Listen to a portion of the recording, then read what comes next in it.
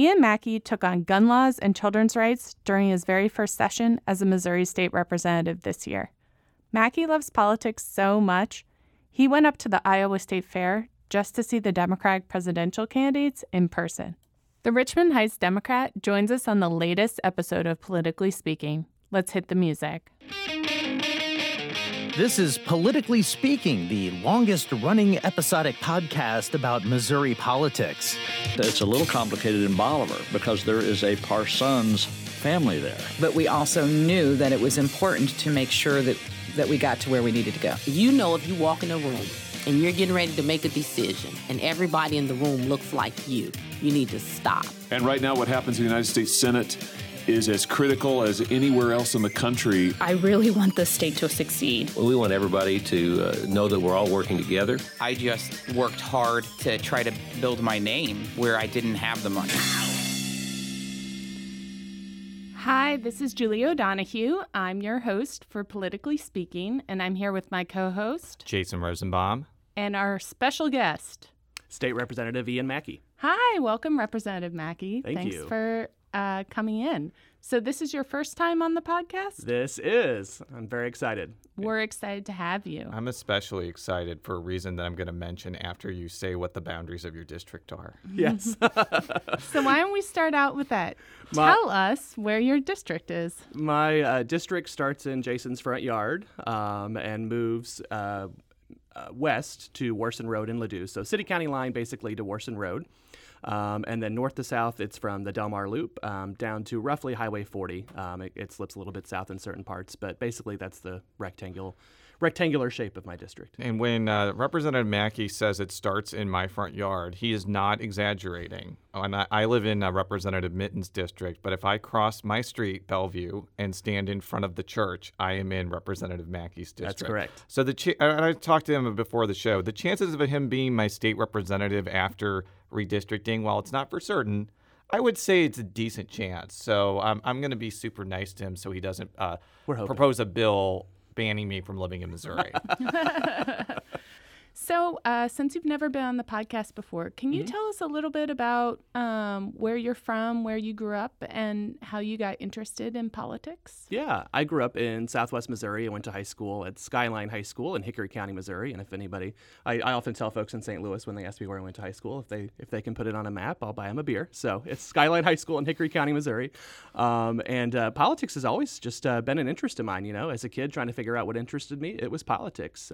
Starting in high school, volunteering on campaigns, and then in college, spending the majority of my undergraduate experience working in Robin Carnahan's office in the Secretary of State's office in Jefferson City and really getting full-on exposure to what happens in our state capitol. What did you do for former Secretary Carnahan? So I was an intern my entire 4 years there, mostly doing communications work. So learning how to write press releases, learning how to interact with reporters, managing the Archives Alive program, which is still up and running, which is an exciting program that brings elementary students to our state archives and getting that news out to their local papers.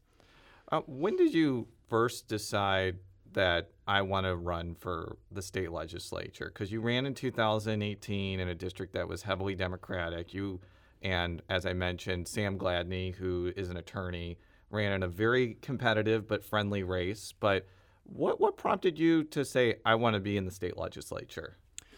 You know, I think it was a place where that I always wanted to start. I mean, you either have the sort of executive sort of leanings or you have the legislative leanings. I truly enjoy the legislature. I enjoy the legislative process.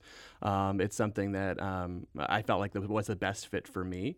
And I had, like I said, exposure in the Capitol, meeting representatives, trying to understand reasons behind why bills were filed or why certain actions were taken. And it seemed like the best fit for me. You have a degree in early childhood education. I do. And a law degree. I do. And I'm curious about how you get to that combination of degrees.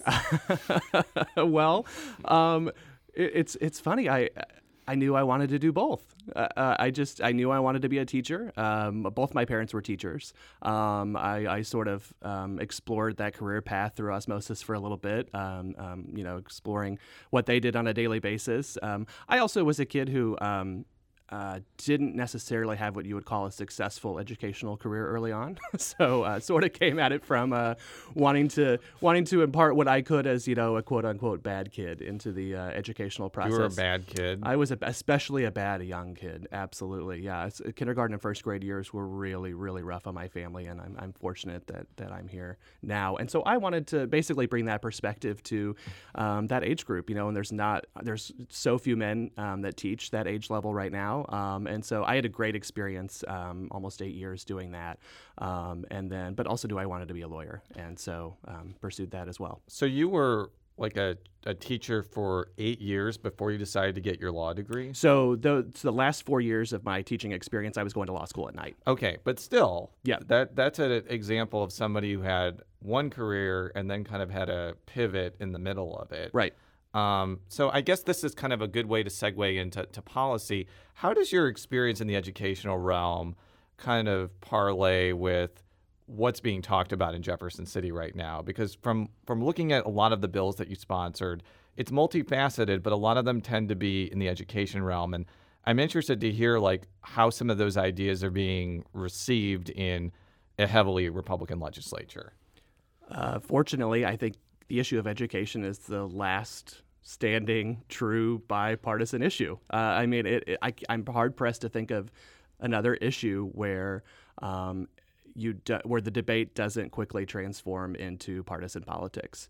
We have allies on both sides of the aisle who support public education, who support bills sponsored by Democrats and Republicans, and so it's an issue that provides somebody like myself, who's a member of a minority party, an opportunity to actually get some legislation accomplished. And the biggest issue that I push right now, the biggest bill that I've worked on and tried to move forward, is dealing with the issue of seclusion and restraint in schools, in K-12 schools. And that has brought me a lot of friends on the other side of the aisle in the majority party, folks who see this just as an issue that's just as important as I do. Explain what a seclusion room is and what your bill would do and why you think the current situation is less than optimal. Sure. So a seclusion or isolation room in most cases is a small closet-sized space, sometimes with padded walls, usually of one color, that kids are put in for extended periods of time, often hours at a time, and often without their parents being notified. And usually these kids are kids who, a disproportionate number of them are kids who have disabilities, typically who have verbal processing delays, who suffer from autism, who have other sorts of disabilities that manifest in ways that are often labeled as behavior issues or behavior problems. And so I've been working with a group of parents whose kids have gone through this. It happens in every part of our state. There are schools in the St. Louis region, Kansas City region, Springfield region, Columbia, across our state where this is happening. What my bill says is use seclusion and restraint only if the child poses a health or safety threat to themselves or to others. I got to say, anecdotally, the largest share of the kids that I've come across who've been through this are really little kids. Our kids in kindergarten, first grade, second grade, kids fourth grade and under, kids where it's tough to see that health and safety threat really being met. And the biggest piece to this, honestly, and probably the most bipartisan piece to this, is parental notification. If you choose to put a child in that room, if you feel like you are at the last resort where you must take that child and escort them to that closet and close the door and lock it behind them, your next call has to be that child's parent. That parent needs to know that that's where the child is spending the majority of their day. Now, as many people know on this show, I am a father of a child with special needs, and I'm glad that your bill does have the exception for health or safety, because I can envision there are instances, especially of young children with special needs, where they are not only a harm to potentially others, but to themselves. And Sure. I definitely think that there are exceptions. But the fact that there's no requirement to notify parents when they're put into a seclusion room, that is genuinely very surprising. I would definitely want to know if my child was in that situation. And I know I'm not supposed to have opinions as a reporter, but as a parent who I think you'd be hard pressed to find a parent that wouldn't want to know. Yeah. I think that's why the bill has drawn the broad consensus that it's drawn. And in some instances, the local policy from the school district will say that parents need to be notified.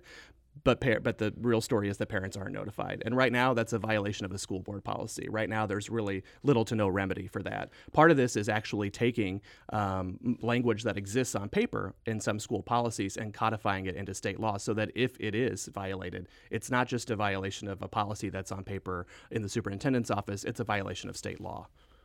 Are you saying that parents never find out that their child was in this situation, or are they finding out when they pick their child up, or the parents that I've spoken with, the parents who have been most active and most frustrated with this issue are parents whose children eventually tell them. I work very closely with a mother from a local district in the St. Louis region whose child with verbal processing delays was put in what he eventually broke down and called the Blue Room. And she did not know what the Blue Room was. This is a story that's been reported in local press here in St. Louis. She had no idea what the Blue Room was, and she could not get out of him exactly what the Blue Room was. So she went to the school district searching for answers, and it turns out it was a small closet with blue padded walls, and that's where this child was spending his time. We'll be back after this message. And we're back with Representative Mackey, who's here for the first time. I wanted to move on to ask about some of the recent discussion we've had about gun restrictions. As everyone's probably well aware, in St. Louis, both in the county and the city now, we've seen children killed by gun violence. I noticed that you were someone who's actually pushed some gun restrictions recently. Mm-hmm. First of all, can you talk about, I think there were 2 bills, what they did, and why you brought them forward? Sure.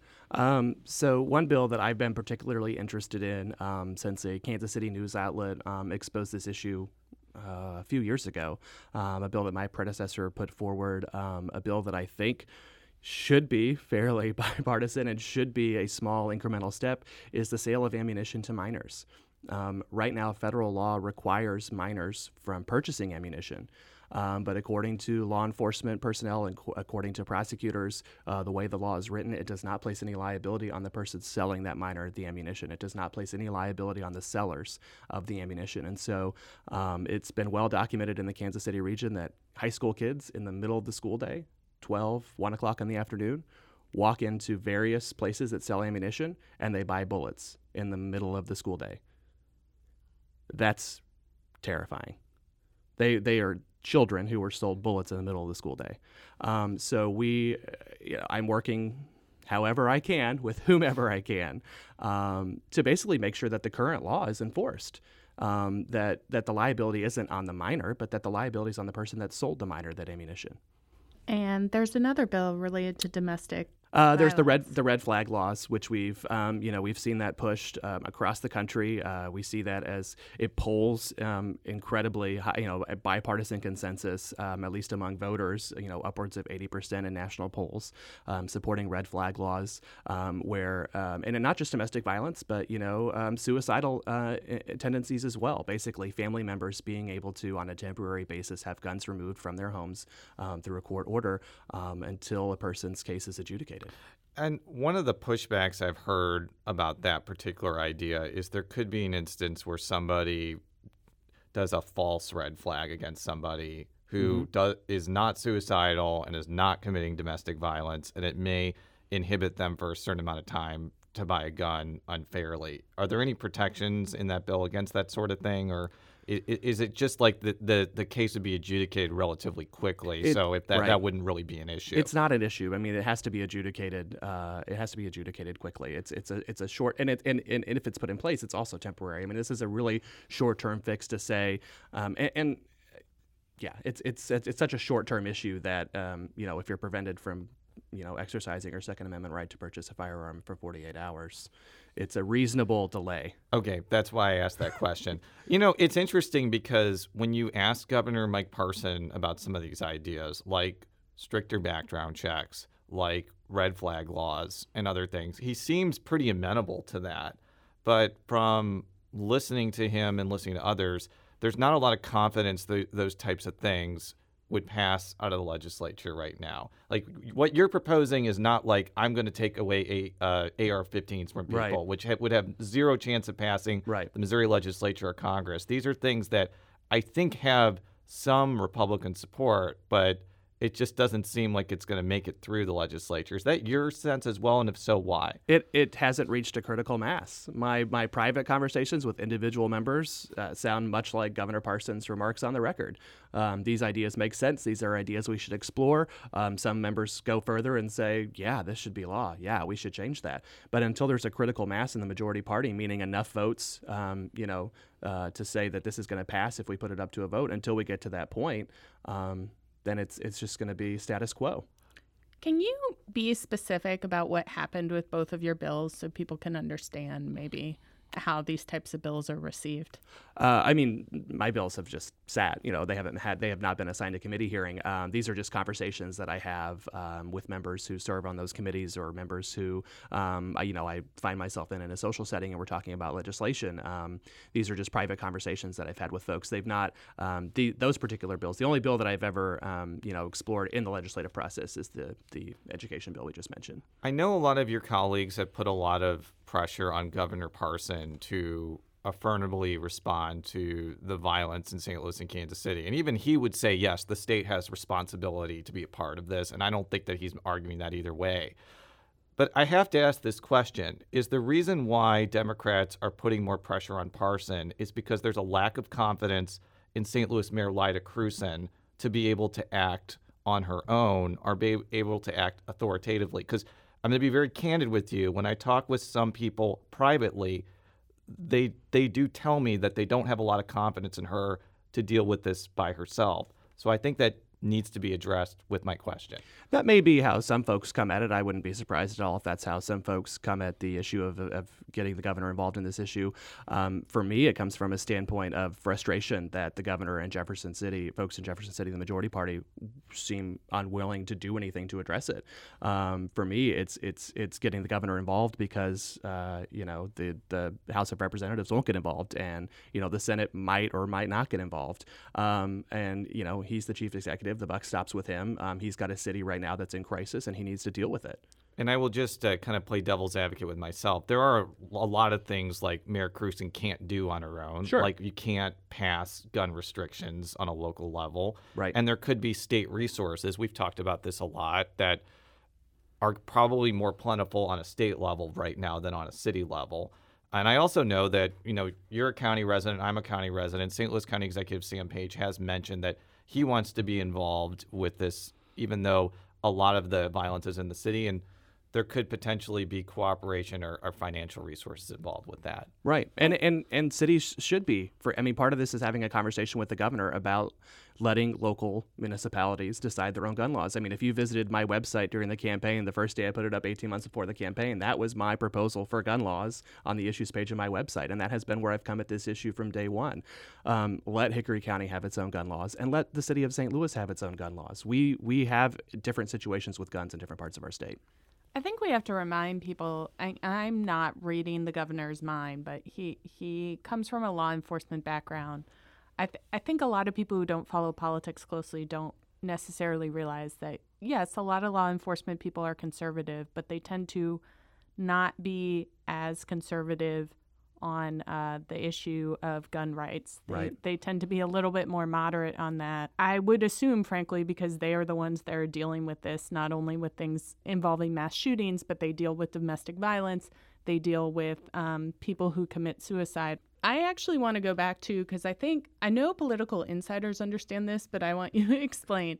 So when you introduce bills to restrict guns, there's not even a conversation that's happening in a committee meeting. You're not getting that far. If a member of the majority party files a piece of legislation that has the word firearm in it, it's not going to go anywhere. You mean minority party? I'm sorry, minority party. It's not going to go anywhere. Is that really surprising, though? Because let's just say I was a Republican in Illinois, and I proposed a bill to ban abortion after 8 weeks. Michael Madigan would probably not.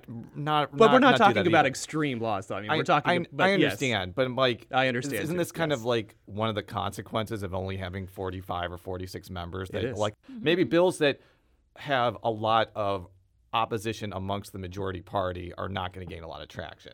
But the difference is the growing unwillingness of members of the majority party to work with members of the minority party. That's where the rubber meets the road. And a lot of that's term limits. There's no term limits in Illinois. Folks are much more willing to work together, I think, in Illinois because there's no term limits. The fact that we have a timetable of 8 years really prohibits, or at least inhibits, I guess, a lot of tendencies to work across the aisle, or at least for the majority party to extend courtesies to the minority party when the clock's running.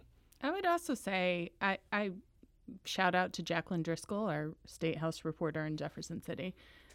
She covered Illinois, and I covered Louisiana very recently, the legislatures there. And in both of our states, she said Republican bills did get heard. Yes. I don't know if what you're talking about, whether that would have gotten heard. I know in my state, or my old state, most bills got heard, even though the Republicans controlled both chambers. But it was situational. As I mentioned, if it was something that had, like, again, cross-partisan appeal, yeah, I think Illinois Republicans would be successful because they have more experience and more relationships. But if it's something that is like a red meat political issue for Republicans, right, probably not. Sure. Yeah, I mean, in some cases, at least in my experience covering the legislature in Virginia and Louisiana, for example, in Louisiana, we saw a lot of firearm restriction bills introduced, and people actually wanted to be able to vote them down. So they came before committee. They wanted to show that they were. And people sure. were like, let's, like, it's on, So they didn't get anywhere, but there was a discussion about them. Mm-hmm. I think this is the first time I think most of us can remember that the minority leader did not have a bill referred to committee, that the minority party did not have an amendment accepted in the budget process on the floor. We're getting increasingly more partisan in the State House of Missouri. I think we want to parlay into something we haven't talked a lot about in the show, and that's the 2020 presidential race, because I am a Facebook friend of yours, and one of the things that I've really enjoyed is you've actually gone to Iowa and watched some of the presidential candidates speak, or you've watched debates, and you would have like your takes on each candidate in kind of a pithy and interesting way. And I'm kind of interested to hear what your thoughts are on how the Democratic primary is going, and how you think it's going to like influence. How do you think Missouri is going to react to it when Missouri has to vote in a few months? Because if there's still like 9 or 10 candidates, Missouri could play a role. I'm not going to oversell it and say we're going to be a crucial state, but like, who do you think is going to gain a lot of traction in Missouri when people have to vote? I think we're certainly going to play a role in the primary. We're pretty early in the primary process, and I think there will be a number of candidates still in the debate. There are some candidates polling pretty low single digits who still have a lot of money to burn through, and I don't think they're going to get out of the race with that in the bank. And so there are going to be folks who try to skip over states, probably, who try to tackle states like ours that other folks may not be focusing on. I think we'll definitely play a role. I think it can make for a really interesting convention too, when you've got 8 different candidates on the ballot and maybe 3 or 4 or 5 of them poll 15% in certain districts and draw delegates. I think that'll be interesting. I think it's going to be, it's going to be a brutal process, but that's what primaries are, and we've got a lot of great candidates. I think any one of them, I hate to sound so cliched, but it's true. I mean, I'm a Democrat and I like each of them on the stage, and I think any of them could beat Donald Trump. So how often are you going to Iowa to go see Not these often. I took a trip to the state fair. Which is a great state fair. It's a fabulous state fair. I have been there before because my grandpa is from Monroe, Iowa. He moved to North St. Louis when he was like 3, but I think that it strengthens my very weak rural credibility right there, just by saying that. But continue. No, it's great. I will be making more trips up there, to volunteer, to knock on doors for candidates, to get involved in the process. It's really, I've had the opportunity to just sort of be on the ground in Iowa because we're such in close proximity, and I've done the same in New Hampshire. And you get presidential candidates, even towards the primary, you get presidential candidates in a room, in someone's living room with 20 or 30 people. I mean, you have the opportunity to vet them like anyone else. You have the opportunity to ask them very straightforward questions and get straightforward answers. And it's for somebody who's a political junkie, there's nothing better. Do you have a favorite yet?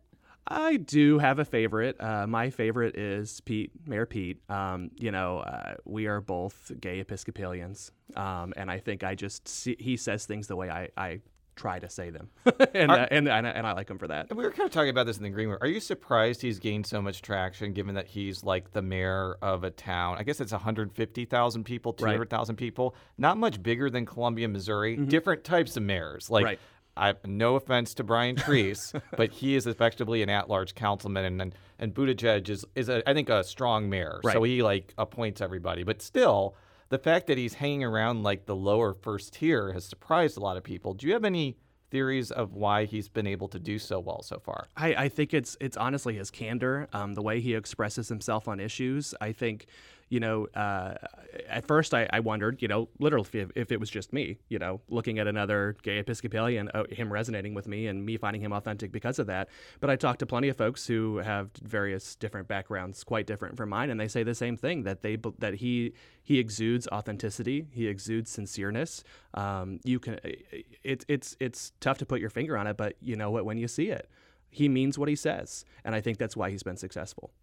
I mean, I want to talk to you a little bit about, it seems, maybe this is making me old, but, the first term that President Obama was president, I believe he was not in favor of same-sex marriage at that point. I think I kind of remember an interview where he officially everyone knew. Everyone knew. Okay, so publicly he had maybe a stance that maybe he didn't share privately. Sure. Now, fast forward, we're 10 years from then. I mean, Mayor Pete, his sexuality is certainly part of his campaign.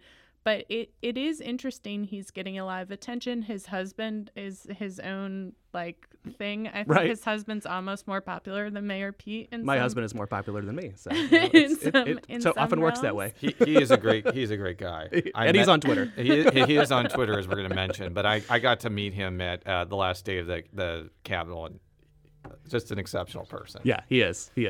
But continue. So I was wondering, what does that mean? Do you think that's a step forward, regardless of where Mayor Pete ends up in the great presidential race or the great Democratic race? race? Absolutely. I mean, it's a hurdle crossed to have him in the race and to have him polling where he is and raising the type of money he is and performing the way he is. It's one step at a time, one hurdle at a time, and I think we're making progress. Absolutely. It's becoming a little bit more common for LGBT people to be elected. But I imagine that for some of your colleagues, especially who are Republicans and may have religious objections against being gay or lesbian or whatever, is it become easier to converse with them and talk with them about these types of issues than it was, say, 10 or 15 years ago? Or do you still kind of run into some of the same barriers that JMO might have run into when she was there, or Jolie Justice? I think the barriers I run into are quite diminished compared to the barriers they ran into, and I think that's because more people have come out. There are folks who are members of the religious right in Jefferson City, but they have a gay member in their family, and so I don't face a barrier talking to them. There are some members of the religious right who may have a gay member that they don't accept, or who don't know any gay people, or who haven't been exposed to many gay folks, or don't have any gay folks that they're close to. For those folks, it's still a barrier to do business. So I guess we're going to end the show by doing something that is a little risky, but we're going to do it anyways. We want to ask you to point to 2 or 3 things in your district that you think are exceptional. And the reason it's risky is you're potentially leaving off a bunch of things that could be on this list. That's right. So this is your chance to show off your district. That's right. Well, I'm going to highlight the well-known parts, such as the Del Mar Loop, downtown Clayton. There are lots of places that I feel like folks are familiar with. Some key hidden spots are a spot that I often drive by, that Stephen and I drive by as we're going to the tennis court, is a place where Arthur Ashe spent a summer playing tennis in Richmond Heights. So there was a gentleman by the name of Richard Hudlin, who pretty much single-handedly took the St. Louis area tennis courts out of segregation, desegregated the tennis courts. The courts were still segregated in Virginia, where Arthur Ashe was from, and he invited Ashe to come to Richmond Heights and play tennis in St. Louis. And so there's a small, very small park in Richmond Heights near Laclede Station and Bennett, that intersection, and that's where Arthur Ashe spent a summer playing tennis, I think in 1960, playing tennis. So, we're both tennis fans. Steve and I are tennis fans. There are great places to play tennis in the district, too. Flynn Park is another great place with tons of free courts in the district. We are a great tennis town, and there's lots of tennis abound. It's interesting because Arthur Ashe is from Richmond, Virginia. Right, and came to Richmond Heights to play. Yes. And if you ever go to Richmond, Virginia, many, many things are named after him. Yes. Many things. I mean, he was an icon in tennis, icon in the AIDS crisis and the AIDS movement. And he's a remarkable human being. Thank you very much. If you want to find our other stories, go to stlpublicradio.org. You can find me on Twitter at JS O'Donohue. You can find Jason at Jay Rosenbaum, and we can find you on Twitter nowhere. No, you can't, but you can go to my website, ianmackey.com. My cell phone number's up there. My email address is up there. You can friend me on Facebook. I'm not hard to get a hold of. I think you made the right call getting off of Twitter. Former Representative Clem Smith was never on Twitter, and I found that the smartest people in Missouri politics got the hell off of that hellscape, which I use all the time, and I use for my job, but I'm increasingly disliking Twitter by the minute. It's becoming a terrible place to be. Take the plunge. Take the plunge. All right, thank you. Thanks. Keep on the sunny side, always on the sunny side. Keep on the sunny side of life. It will help us every day. It will brighten all the way if we keep